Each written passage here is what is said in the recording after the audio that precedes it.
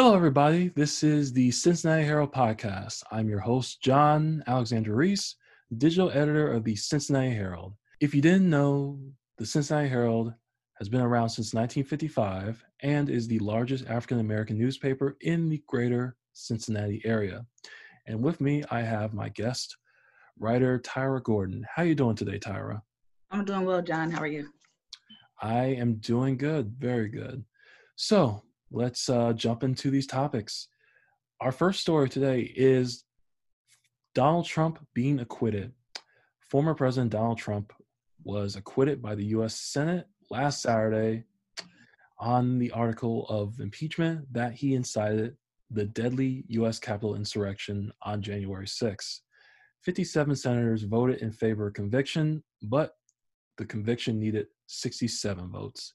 7 Republicans joined all 50 Democrats in voting to convict Trump. Tyra, what are your thoughts on Donald Trump being acquitted? I'm disappointed. I was hopeful prior to him being acquitted that he wouldn't be, that he would be impeached. But unfortunately, that didn't happen. It's sad that the Republicans, I feel, are still intimidated or afraid of Trump, even though he's out of office. He's no longer president. I feel like his reach obviously is still there, whether the lobbyists, the financial backings that he still has scared a lot of Republicans, or it did scare a lot of Republicans. So it's unfortunate. And in reading his statement after his acquittal, him making the statement that, there will be more things to come from him, I'm not surprised in hearing that. So at this point, I guess the saga that we know as Trump will continue. Yes, indeed. It is very sad to see the Republican Party bow down to Trump because, as I see it right now, it looks like there are like two sides of the Republican Party. It looks like there's one side that's loyal to Trump, and then there's one side that just want to like kick him out and just get him out of the party. And it seems like those sides are basically fighting, and it will definitely be interesting to see which side prevails because a lot of the voters still like Trump. He had the most votes for a sitting president in history, so that is definitely very concerning to me.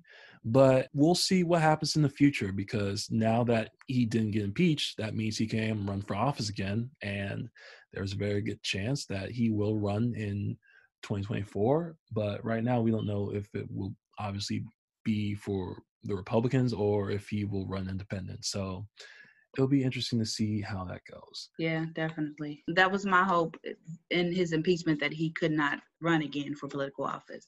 That was one of the things that I was most hopeful for. So. Yeah, so it seemed more likely. Now, our next story is Dr. Odell Owens retires. Dr. Odell Owens, who led the health equity nonprofit Interact for Health and became one of Cincinnati's most vocal advocates for COVID-19 vaccination in the Black community, announced this past Monday that he plans to retire at the end of March. Owens, a Cincinnati native, spent 5 years as president and CEO of Interact for Health. So, Tyra, your thoughts on Dr. Odell Owens retiring? Well, John, I feel like he's had a long, extensive run. I did know that he was, of course, the coroner, Hamilton County coroner, and that he was also past president of Cincinnati State. I didn't realize the groundbreaking history that he was a part of here in Cincinnati as an OBGYN with female reproduction. So in reading that, it was good to hear, and his current position in which he's retiring from. I think he's done great work in Cincinnati. And even though he said he's retiring, he said he was still volunteer. So he still will be impactful to the community. So that's good to hear. Yeah, definitely. I read about, all the things Dr. Owens did, and I am very impressed. And I had the pleasure of filming, Cincinnati Health Department meetings that went on every month back when I was interning at Cincinnati City Hall. And every time he spoke, I was just impressed by all the medical knowledge that he had, and and how passionately he cares for the city of Cincinnati too. So it's definitely sad to see that he's retiring, but he's definitely earned it. Okay, so moving on to our next story. Cincinnati native Marcia Sells was named the first chief diversity officer at the Met Opera. So Sells, a native of Cincinnati and a former dancer, who became the assistant district attorney in Brooklyn and the dean of students at Harvard Law School, has been hired as the first chief diversity officer of the Metropolitan Opera, which is the largest performing arts institution in the United States, according to an announcement by the Metropolitan Opera. Tyra, your thoughts on this historic news? Well, John, I feel like it was a feel-good story for Cincinnati Homefront. Reading the history that her mother had with the Cincinnati Herald in the Cincinnati area, and her herself, of course, being born here. But for the Metropolitan Opera, in reading, this move for them to name their first chief diversity officer, and when they talked about, the current climate in America in terms of racial injustice, they said it was influenced by, of course, like I said, racial injustice in America. So I think it's commendable for them to make that move, saying, hey, the world needs changing, but let us start here with us, and lead by example, recognizing that, they need more diversity there. So I think it's commendable for them to make this move. And just reading her resume and the things that she's accomplished, I definitely think she's up for the task for the job. Yes, definitely. I'm glad to see that more organizations are actually taking initiative and, walking the walk instead of talking the talk. And I feel like this appointment by the Met Opera will definitely lead to much better things in the future, not only for Black people, but, for all people of color in general. And plus the fact that, her mother, Sells' mother, had ties to Herald is also pretty cool also. But I definitely hope good things come from Sells' appointment. Okay, and our last story is about the Cincinnati mayoral candidates. So it was just announced that there will be up to 9 candidates for the Cincinnati mayoral primary. And the 9 candidates are listed in alphabetical order. Gavi Begtup, Adam Kohler, David Mann, Herman J. Najoli, Kelly Prather, Raphael Prophet, Aftab Purival, Cecile Thomas, and Wendell Young.